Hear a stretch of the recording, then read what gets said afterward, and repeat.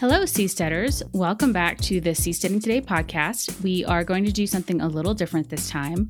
For the past couple years, we have been hosting monthly seasteading social events where we invite a guest speaker to give a presentation and then answer questions from participants. We have moved those events to Discord and are now releasing the recordings as podcast episodes. Here is the first episode, Catching Up with ArkTide, recorded in January of 2023. If you would like to attend a seasteading social, find the next event at seasteading.org/events. Enjoy. All right, welcome everyone to our conversation Catching Up with ArkTide. We have Ben Silone, CEO of ArkTide, who we last talked to during our podcast episode for Seasteading Today podcast, and that was about a year ago. So Ben, tell us what has been happening with ArkTide in the past year. Sure. Yeah. Thanks for having me here. And a ton has happened, of course, and keeping some updates. But I'll give a brief overview for those who haven't seen in Discord or social media. But so we really a lot of it, especially, has happened in the past 4 months probably. I'm now in Puerto Rico right now at one of the homes. We have a place with multiple units so that we're sort of preparing for people to be able to come down and visit when we start building. And we have a construction site that's at a cement factory here and access to the water off the west coast of Puerto Rico. And just brought on a construction manager to begin construction in the next few weeks. So we started in, I guess going back a bit, I moved from Virginia to Florida to start trying to do stuff there. We looked all over the place, maybe Honduras and Texas. We were working with Mitchell in the Philippines, and now have landed and finally settled in Puerto Rico as a starting point. Right. Do you want to tell us more about what criteria you're looking for in those different locations and how Puerto Rico meets the criteria? Yeah. So, obviously water access, and that's pretty easy to come by. Water access that is protected, equatorial, something like that. Obviously, we don't want to put a prototype out in the middle of a hurricane zone. So that limits our options a bit. And then just flexibility, I guess, as far as where we're at. Like I moved down by Tampa Bay, and the Bay in particular is a lot more regulated and patrolled and controlled, I guess, than even the Gulf would be. So just looking for a place that has a lot of water area, a lot of space, and isn't going to be excessively regulated as far as doing things in the water. Including for things like aquaculture and energy generation and all those different things. So Puerto Rico is awesome because you can get here with a driver's license. You don't even need a passport. Most people speak English. Lots of stuff is in English. Dollars, of course. It's a really easy place to hop on a plane and get down here. And then the other thing that we very quickly found out in coming down here, which we didn't even really know, anyway, is there are lots and lots and lots of incentives to bring foreign investment, which would include from the States, or maybe especially from the States, to do manufacturing and to create jobs and things like that. One example being, if you are setting up a manufacturing facility, then the Puerto Rican government will basically give you tax credits worth about 30 to 40% of the value of that, including the cost to ship it. So if you need $100,000 worth of equipment, you might get 30 or 40,000 back in tax credits, which you can then sell on the tax credit market here. There's tons of incentives for. We're also partnering with the University of Puerto Rico, and there are a lot of incentives for working with interns and hiring locally, and so it's just been a very, very welcoming environment we found so far as far as doing any kind of business here. But in particular, what we're doing, we've found more support here than anywhere else. So, but I have a couple questions in the ArkTide chat. Do you have a specific location within Puerto Rico? From Suzanne? Yeah, yeah. So I am currently about 30 minutes inland from Maya Huez, which is on the western central, as far as north south goes. It's in the center and it's on the western coast. And actually, I was going to post some pictures as I talked. I forgot here.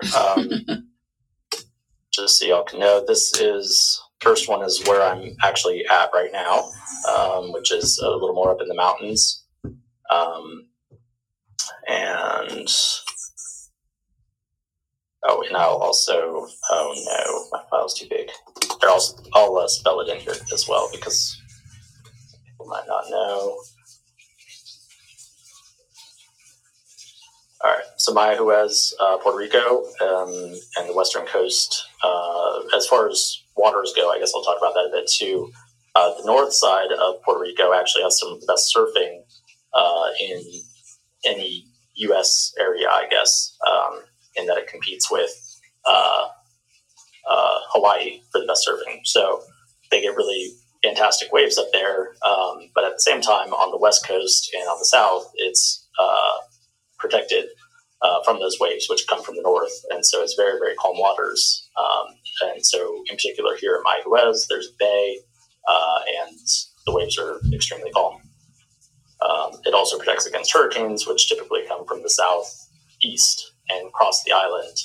And the issue they have with hurricanes down here primarily is heavy rainfall, far more so than the wave height. So we looked at the buoy data for buoys all around Puerto Rico, and it's significantly lower than what we have around Florida. So hurricanes are not an absolute deterrent against building seasteads. Yeah, it's just when you look through hurricane maps, and I will try to share one later. I've got a good one of historic hurricanes. Hurricanes, when they hit Puerto Rico, are generally a category 1. And they, again, typically the issue here, because it's so mountainous, people live in the mountains, power lines, roads, all those sorts of things, they get a lot of rain. But the hurricane itself is moving fairly slow, which is part of why they get so much rain, but they don't get nearly as high of winds. And again, the max wave heights are about half of what they are up in the Gulf off of Florida. So, so like just in general, as far as hurricanes go, now I wouldn't really go much further north than this probably.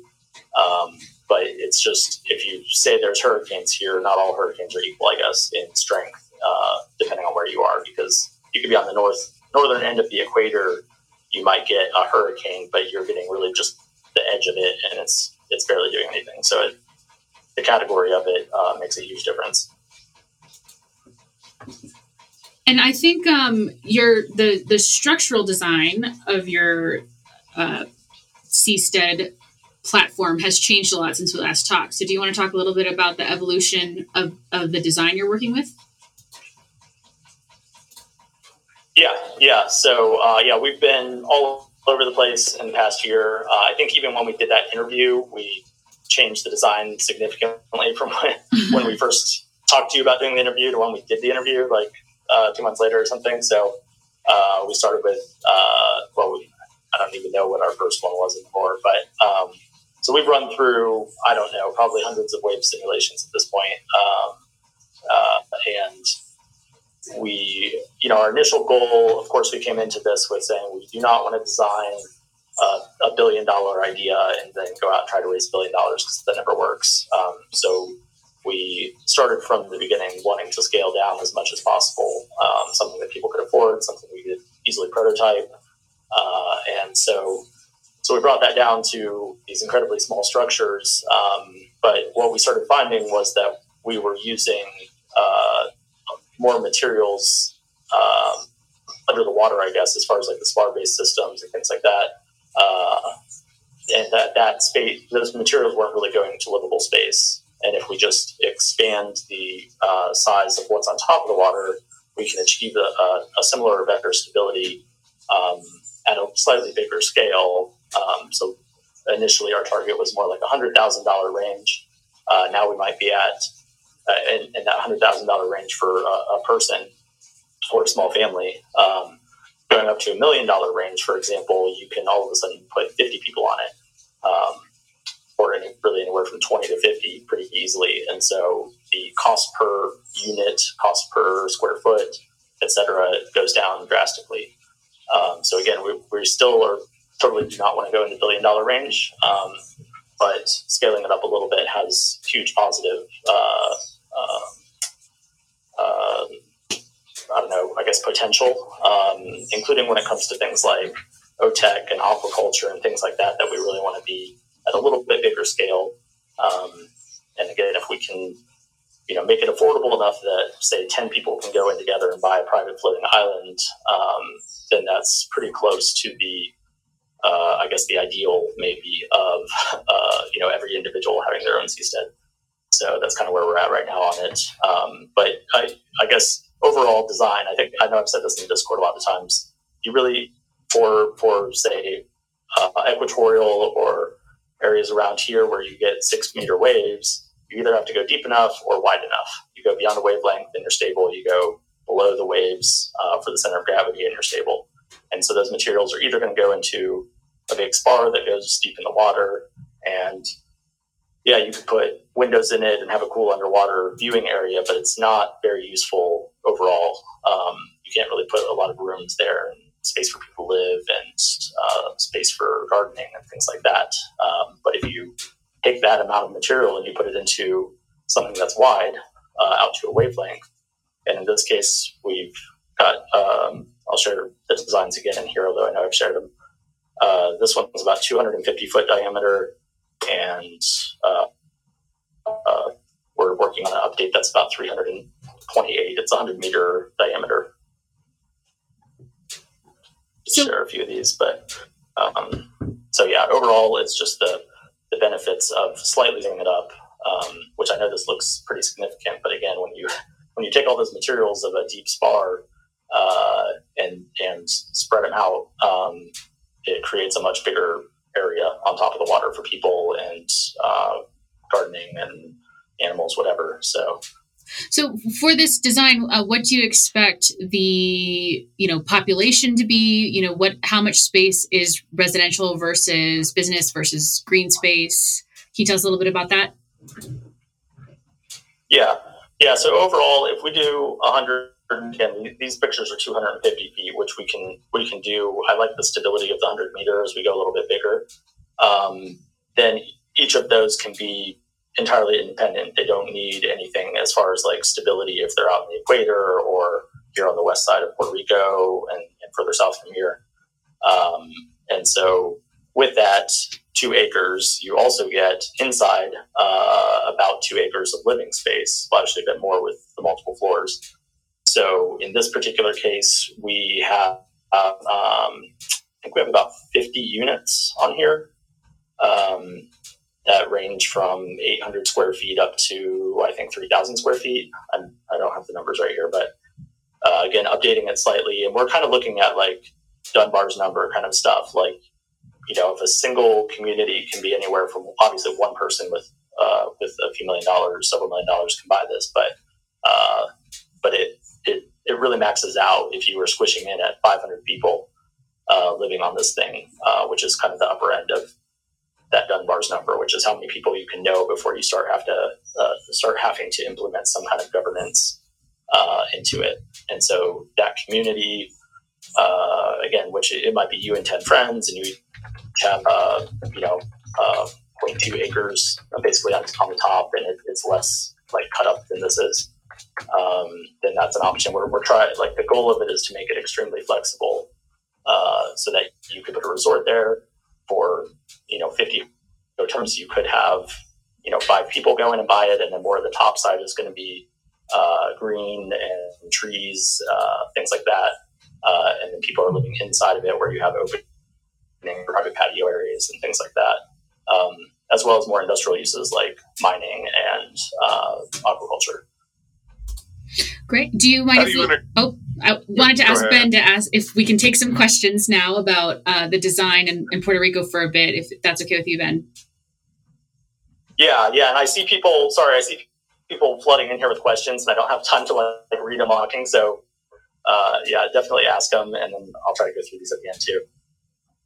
Go ahead. First is somebody asked about Category 5 hurricanes. How was the local municipality affected by that? And then next, I was very curious as to how you would interconnect these round designs with one another, but probably start with the first one first. Yeah. So again, like the last hurricane, the entire island lost power. I think 100% of people lost power. Most of that is because the entire outside of it is beach, pretty much, and the entire inside is this mountainous, hilly kind of area, and it's quite steep hills. Even my yard here at the place that we're at now is fairly steep, and so mudslides and power lines that go down every time there's these heavy rains. And so those are the biggest issues. But yeah, anyway, it's very mountainous on the interior, and they're running power lines through it, through the island, across the island, through these mountainous areas, people living on the sides of these hills. And so the major problem is due to flooding and mudslides and things like that, as far as what's bringing down the power. It's not that the winds are so incredibly strong that they're knocking down power lines and things like that. Obviously, it is a hurricane. There are still winds. But when we go back and look at the buoy data in these waters off the west and south coast during a hurricane, it's, again, significantly less than what we see up in the Gulf, because those wind speeds aren't nearly as high. They haven't had the time to develop that strength, I guess, by the time they get up there. So most of the hurricanes go by the north side, or hit on the east and then kind of up north. Occasionally they'll go down south, which again we see much lower wave heights, which is obviously, like, we get a lot of on seastead, it doesn't affect us as much. Even a lot of wind, it's the wave height that we were concerned about. Yeah, am I still good? You guys hear me all right? Yes, we can. Okay. So as far as connecting them, the great thing about building larger structures is they're independently fully stable. So we don't need to have some kind of rigid connection between them to increase stability or anything like that. We can just have bridges between them, birds between them, whatever we want to have. So there's a lot of flexibility in how we connect and disconnect them, because we're not again, we're looking at stability that's like on the equator during the highest waves. We're at a fraction of a degree of pitch. Have you designed the resilient interconnects for these bridges that might have underneath them network and water and power connections as well?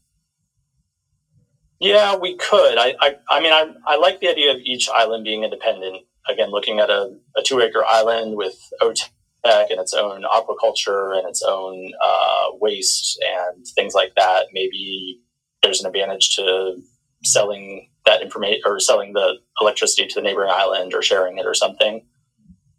I can do that, but I like the idea of each island being independent on its own and able to stand on its own, and all you're doing is connecting up. And that way, if you don't like your neighbors, if you as a community or a person that owns your own island or whatever don't like your neighbors, you just disconnect and reconnect to somebody else's place or whatever. And you don't have this sort of, we have an agreement where we share power and we share water and we can't just leave when we want. Well, that would be a really dramatic breaking up scenario, disconnecting your bridge and the network connections and everything else. That's stuff for a novel right there. Right. Yeah, absolutely. So I like the idea of more like Starlink for each island. Each island certainly people will import things just because we like stuff, but ideally, or at least the potential is there that every island can be self-sustaining for food, water, energy, connectivity, waste, etc. Do you fully expect to use VSAT as your primary network and internet solution? Yeah, probably. I mean, you have to go pretty tall. I used to do long-range wireless systems, actually. So, I can do 100-mile point-to-point or something like that. But then you have a dependency on shore of wherever you're on shore. But certainly you could interconnect them if you go. You need a tower at that point. At these heights, I don't know, maybe you could do 20 miles or something.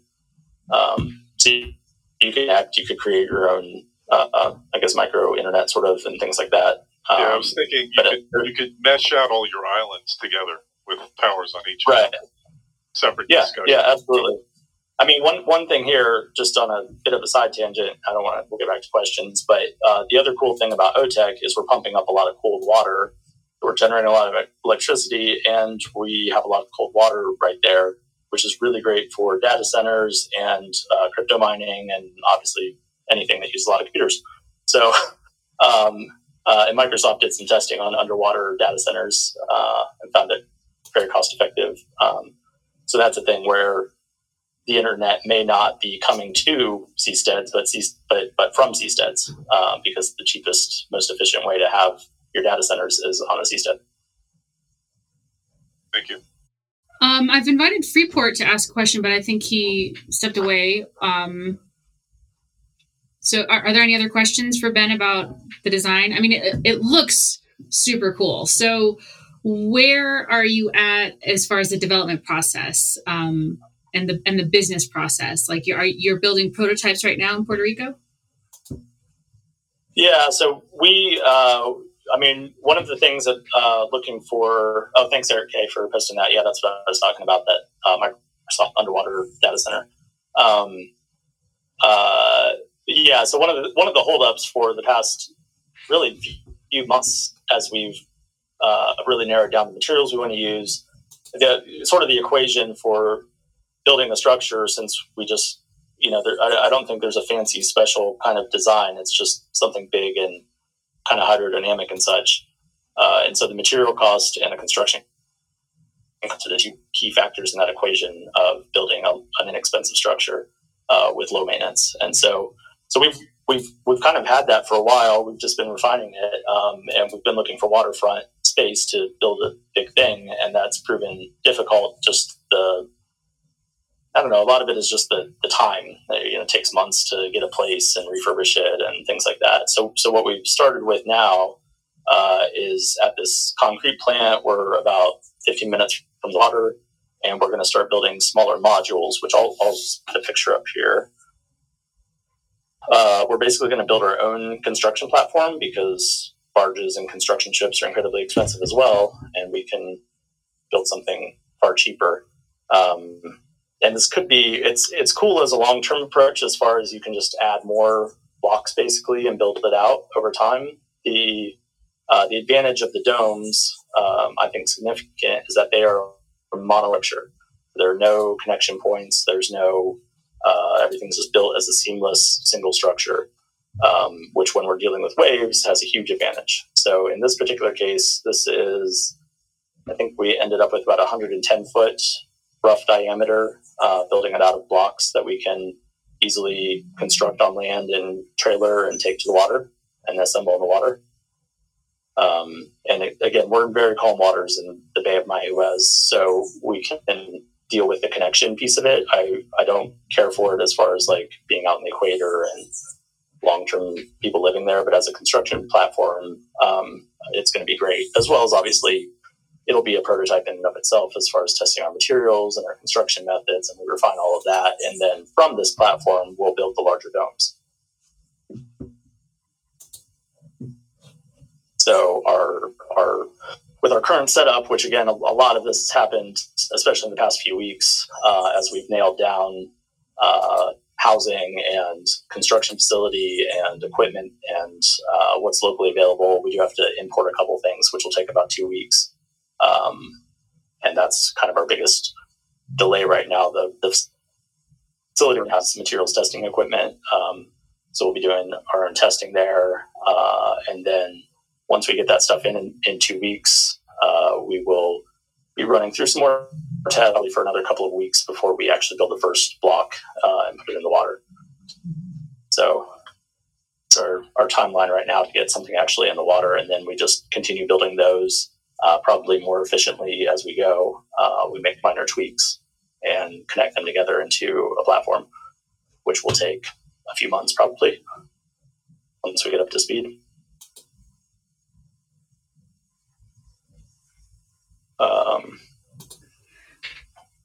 Just as far as the question here, I'm just looking at it real quick. It's 12 miles is the territorial waters typically, and then 200 miles is EEZ, exclusive economic zone. What's interesting here, and one thing I like about the Caribbean, is far before 200 miles, I can't remember, 30 miles maybe, 40 miles, we hit Dominican Republic waters. And when we go south, we hit Virgin Islands, British Virgin Islands, and what else is down there? Somebody else could probably look, St. Thomas maybe. So throughout the Caribbean, you have all these points where there's 4 different national waters that all come together a few miles off their coast, or a few tens of miles off their coast, which is a unique situation where you can move your seastead to whoever's waters you want and sort of compete, I suppose, for your seastead being in their waters. So Ben, I think that there's some. Well, I want to make sure that all of the points that you wanted to share on the call today, you have a chance to share them. So, tell us a little bit about some of your long-term visions for seasteading. Yeah. I'll throw a few pictures in here. Some of these are AI art, but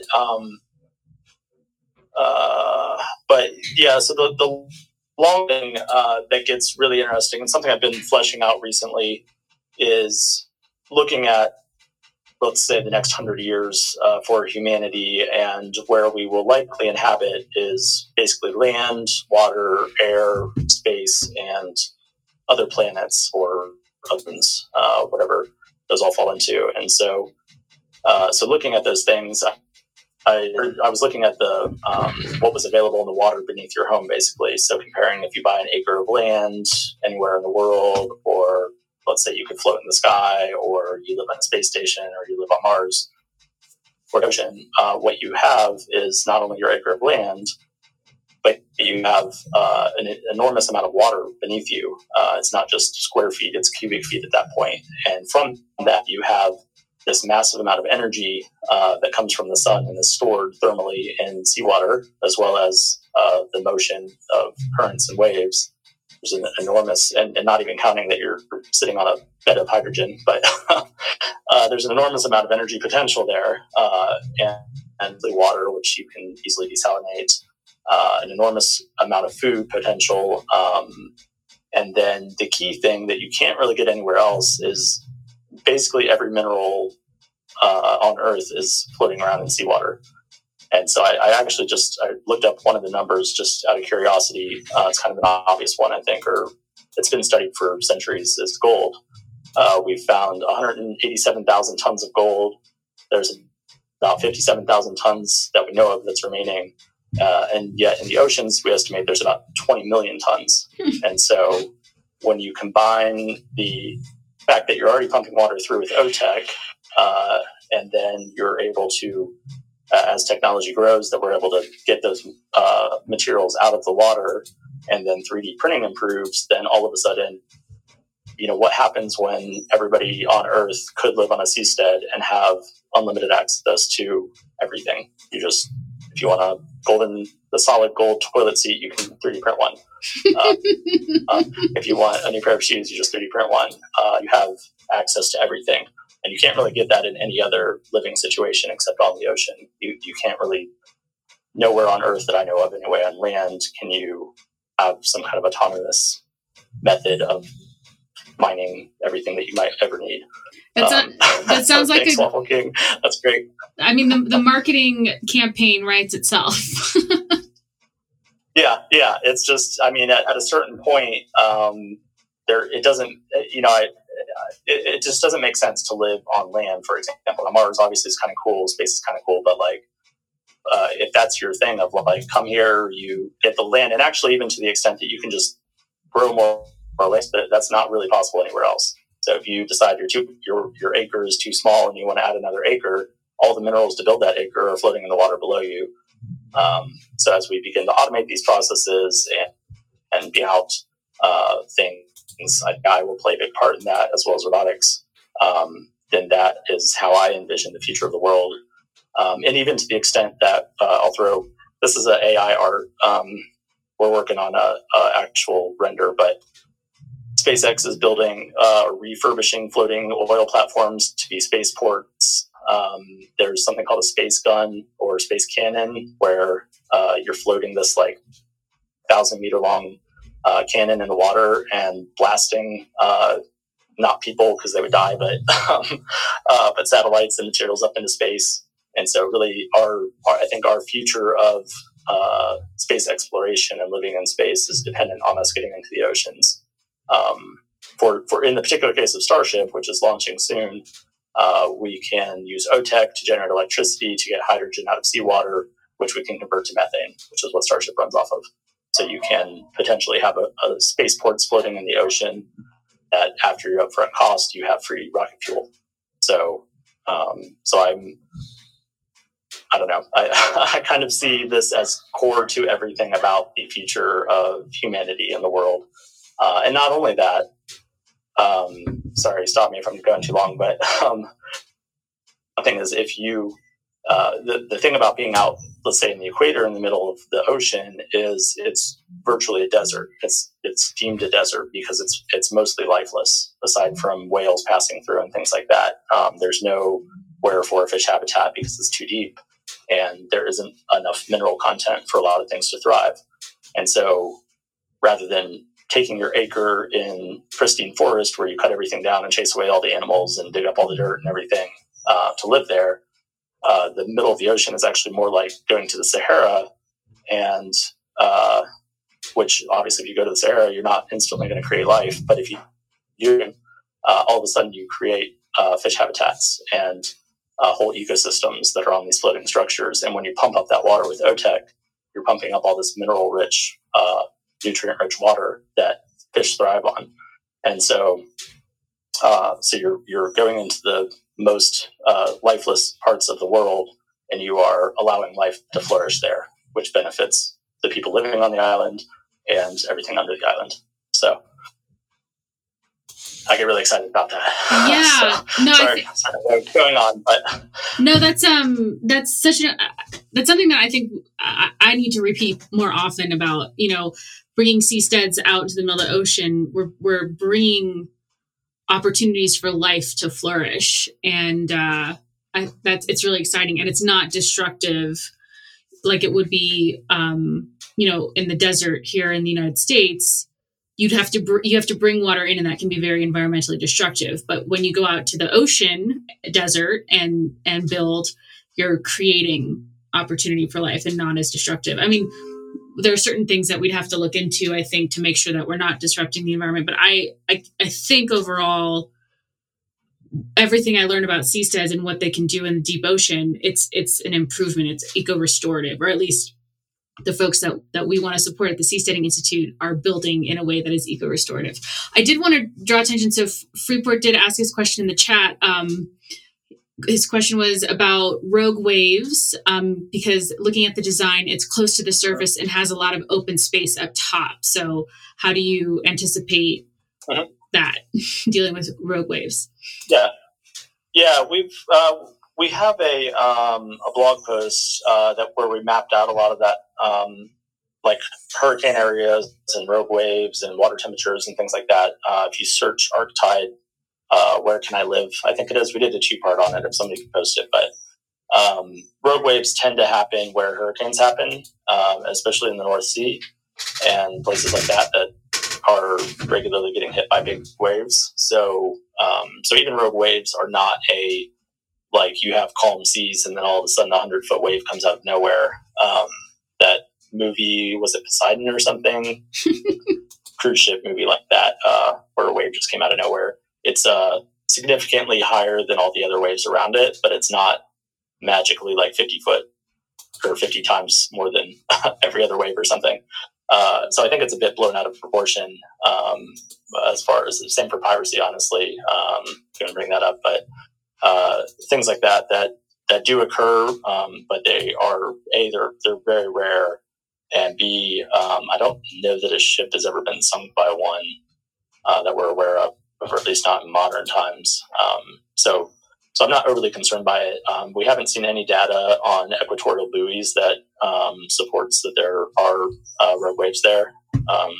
Again, the highest I've seen is 5 meters, slightly over 5 meters.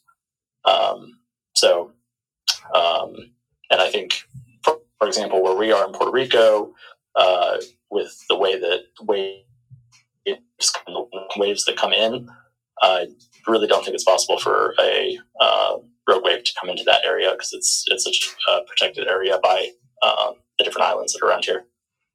So, but it's certainly something. I mean, every seastead I want to have, be pulling in wave data from it, or allowing the people on that island to share fully, because we certainly want to gather more information as we go.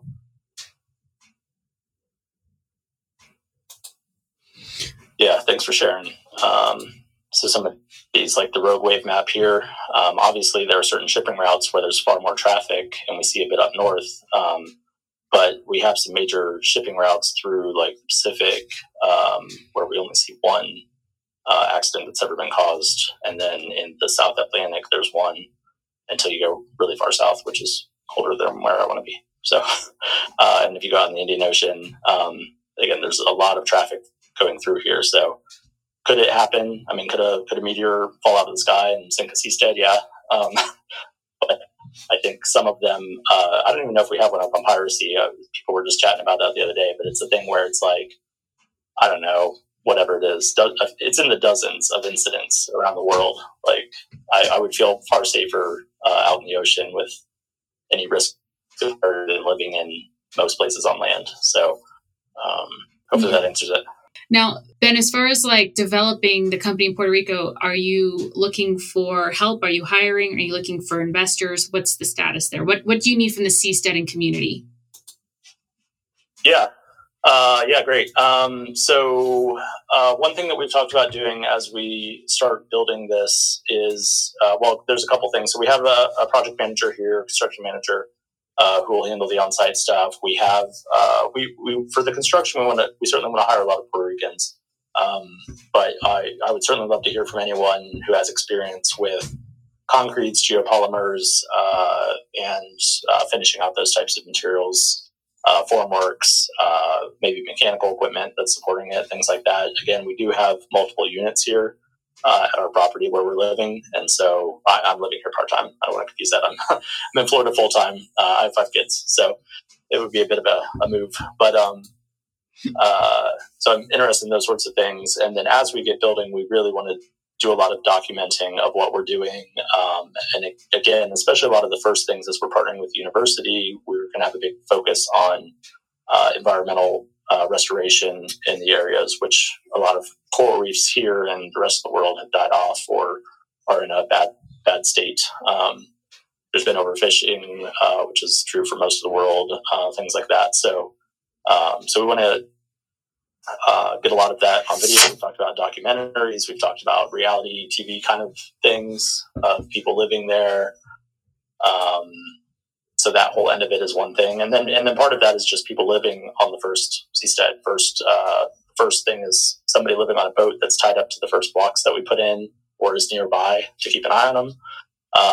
And then once we get enough there to get a bit of stability, then they'll gradually start living on the first of our seasteads there, which again will be partly construction platform.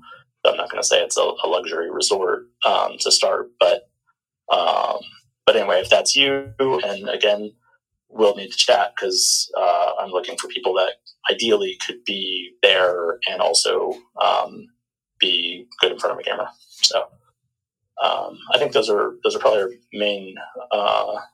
main things right now that we're looking for. Are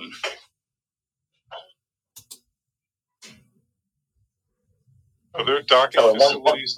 Are there docking facilities under each of these units?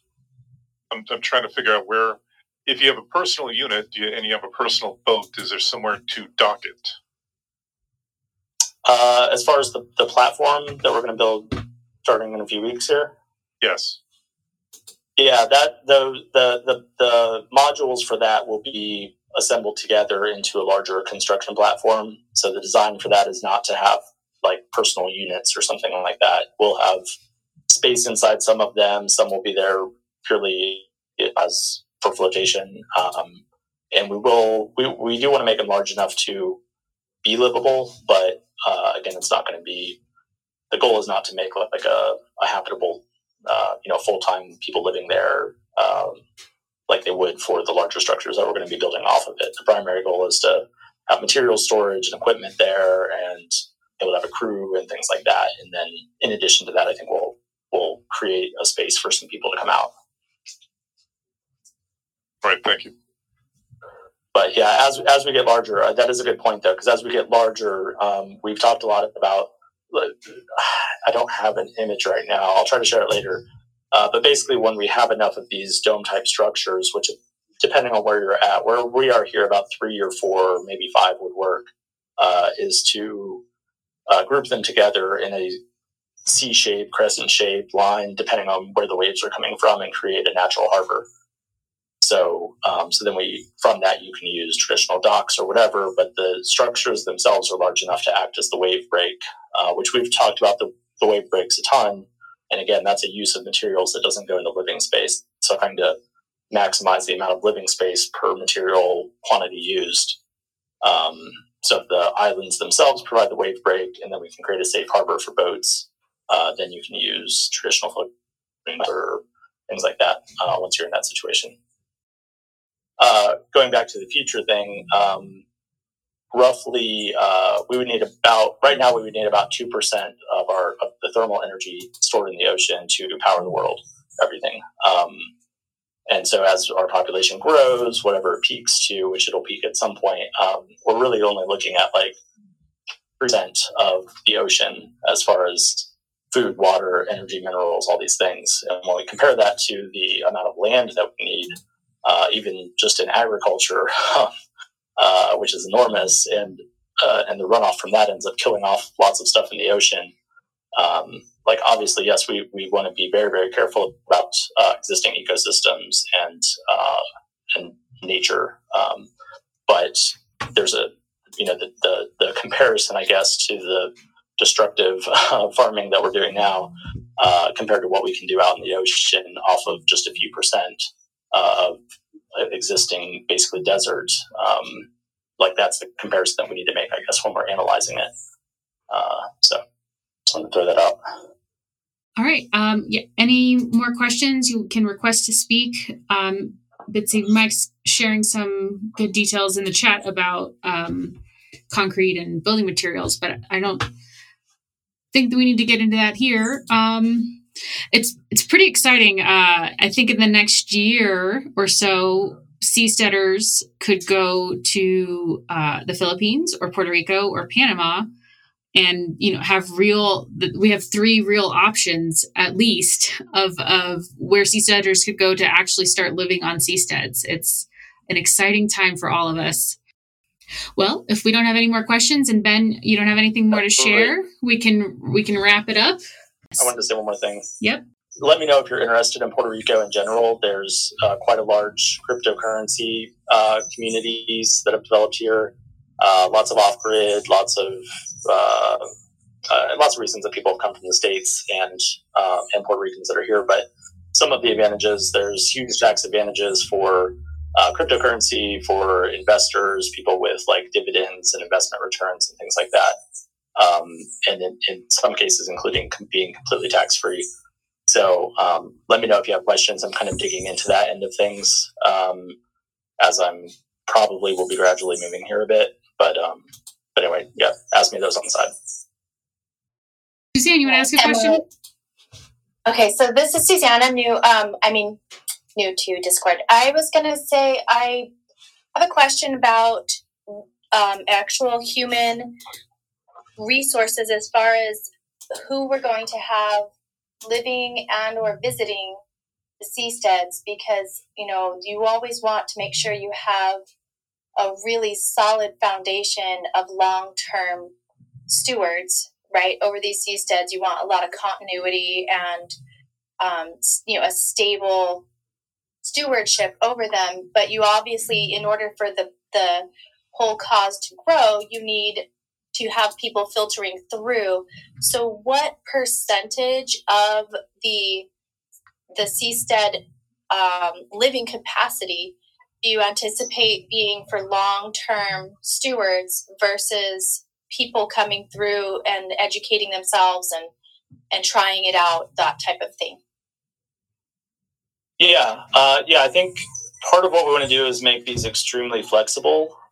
So I can see a lot of scenarios, one of which is more of a company town in that it's built around aquaculture or mining or even tourism, where the first permanent residents are supporting that business, or even space, as we look at that option. But and so there's a lot of businesses that could use an entire island and then provide employee housing, as company towns used to do for mining and things like that. So I could see that potentially happening. Again, my goal with these is to make it so as few as 10 people could get together, which I personally know tons of people who either have done that or want to do that with like a homestead or a little farm or something like that. They'll go in together and buy 50 acres or 30 acres or whatever it is. So I could see that as a scenario that could start off as well. Where we are here, there's, people constantly go out or whatever to scuba dive around the coral reefs, little island areas that are habitable. But if you put a seastead by it, then all of a sudden you have this huge tourist attraction where people can stay, right? These awesome coral reefs, and you have water sports that support that and things like that. So I can see a number of paths forward as far as having permanent full-time seasteaders. Obviously, there's Airbnbs and opening up for rentals and timeshares and all those sorts of things. But I'm happy to let the market decide that and create something that's as flexible as possible for as many different applications as possible. Okay, I was just curious. I just know that there's, for any organization, even for each little community of seasteaders, there needs to be like some people that are there for at least I probably at least 5 years. In order for something to get established, there would need to be somebody who really knows what they're doing to stay on for a significant amount of time. And if there's too high of a turnover, so I'm just wondering if there's specific plans in place for commitments for those kind of things. Again, I think that we want to leave that up to individual groups and businesses and things like that. I think that would be handled with, let's say, through Atlas Island and what they've talked about of forming communities and how they would organize those and what level of commitment and things like that. So I would rather sell to a group that has already kind of come together to create or have a desire to create a community that has a common mindset or a common vision or whatever they're trying to do. And I'm viewing myself and ArkTide as more of a manufacturer that can supply these to a wide range of different potential uses and types of groups of people and things like that. Okay, so then, but my question is, to protect your brand, you don't want to just sell it to a group that clearly doesn't have a plan, right? Because right. if something goes wrong and something goes bad or sideways, right, it reflects on the brand and it might, right. power the market if there's I honestly think business is going to be the first. I think tourism and aquaculture are probably going to be the first targets. So I'm happy to talk to any existing group that has 10, 20, 30 people that are interested in some kind of situation where they buy it together and they each own units and that sort of thing, or we sell off individual units. But I honestly think that business is going to be the most scalable and immediately provide people who will be working there and will be living there long term. Awesome. Thank you. Andre, did you want to ask your question? Quick question about the same question about blockchain and cryptocurrency. How do you think if it's going to be possible to realize any floating project in the future where the governments will put CBDC? CBDC will not allow us even to collect money. It will burn every month if you don't use it. What is your ideas how it is going to be possible to realize any project in the current future? Broke up a lot in there. I know it was government related and what government's allowing seasteading. Related to blockchain technology. Governments allowing blockchain technology to be on seasteads? Oh, yeah. I mean, again, going along with the business startup and things, I'm not, I love the long-term future. I'm doing what I'm doing now in light of what I view humanity doing 100 years from now as seasteaders and things like that. But, my primary goal is the energy, food, better way of life, better for nature, and whether or not that's in Puerto Rico waters or outside of an EEZ.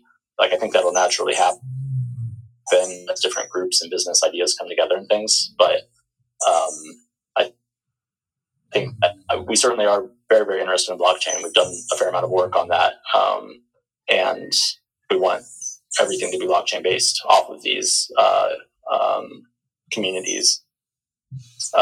As far as so CBDC is related to central banks tracking your money and stuff like that, right? So a lot of that stuff, it just depends on whose waters you're in at the start. And I don't know. I am extremely optimistic about the future and see a tremendous amount of abundance in the future. So things like that, different countries will go up and down and their quality of life, I suppose. But I just start building something that can be used anywhere, really, that's not a hurricane zone exactly. I think people will figure out. Like I guess that was something I realized early on, is that we're probably not going to figure out all the blockchain solutions. We're not going to figure out all the aquaculture solutions, all the environmental solutions.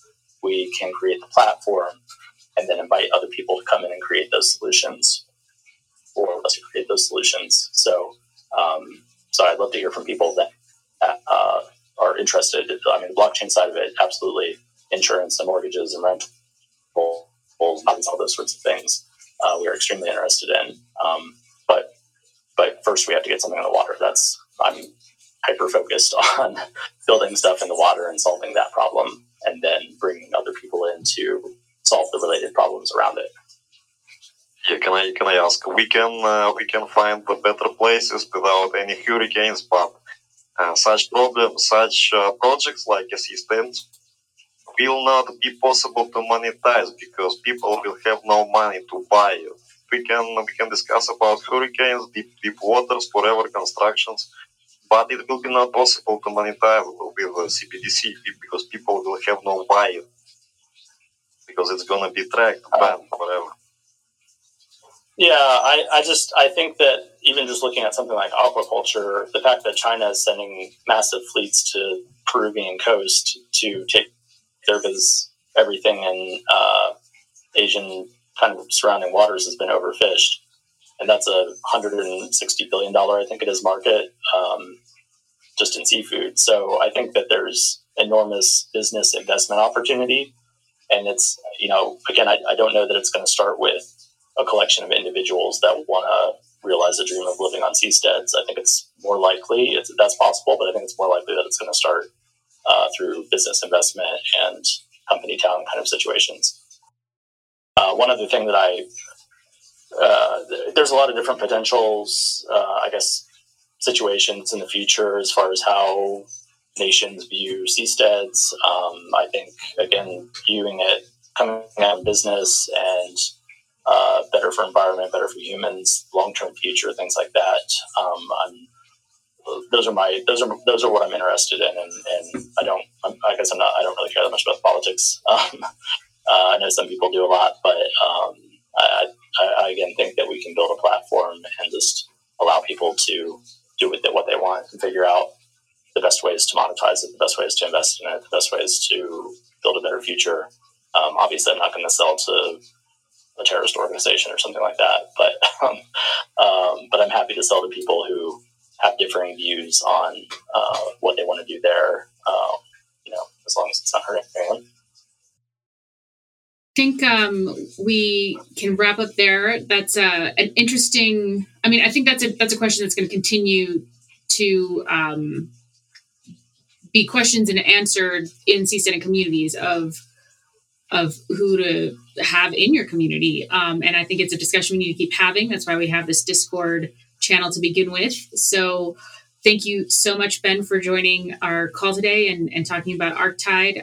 Anyone who wants to continue the discussion can have that discussion in the ArkTide channel. And if you want to talk about just the community aspect of it, we have a governance channel. And I love to see these conversations happening. I'm so glad we had a good turnout for both our conversations today. And everyone have a great Wednesday, and we'll see you floating on the ocean. The Seasteading Today podcast is produced and hosted by Carly Jackson. Send feedback and questions to podcast@seasteading.org. To support our podcast and the Seasteading mission, go to seasteading.org/donate. If you'd like to learn more, read Seasteading: How Floating Nations Will Restore the Environment, Enrich the Poor, Cure the Sick, and Liberate Humanity from Politicians.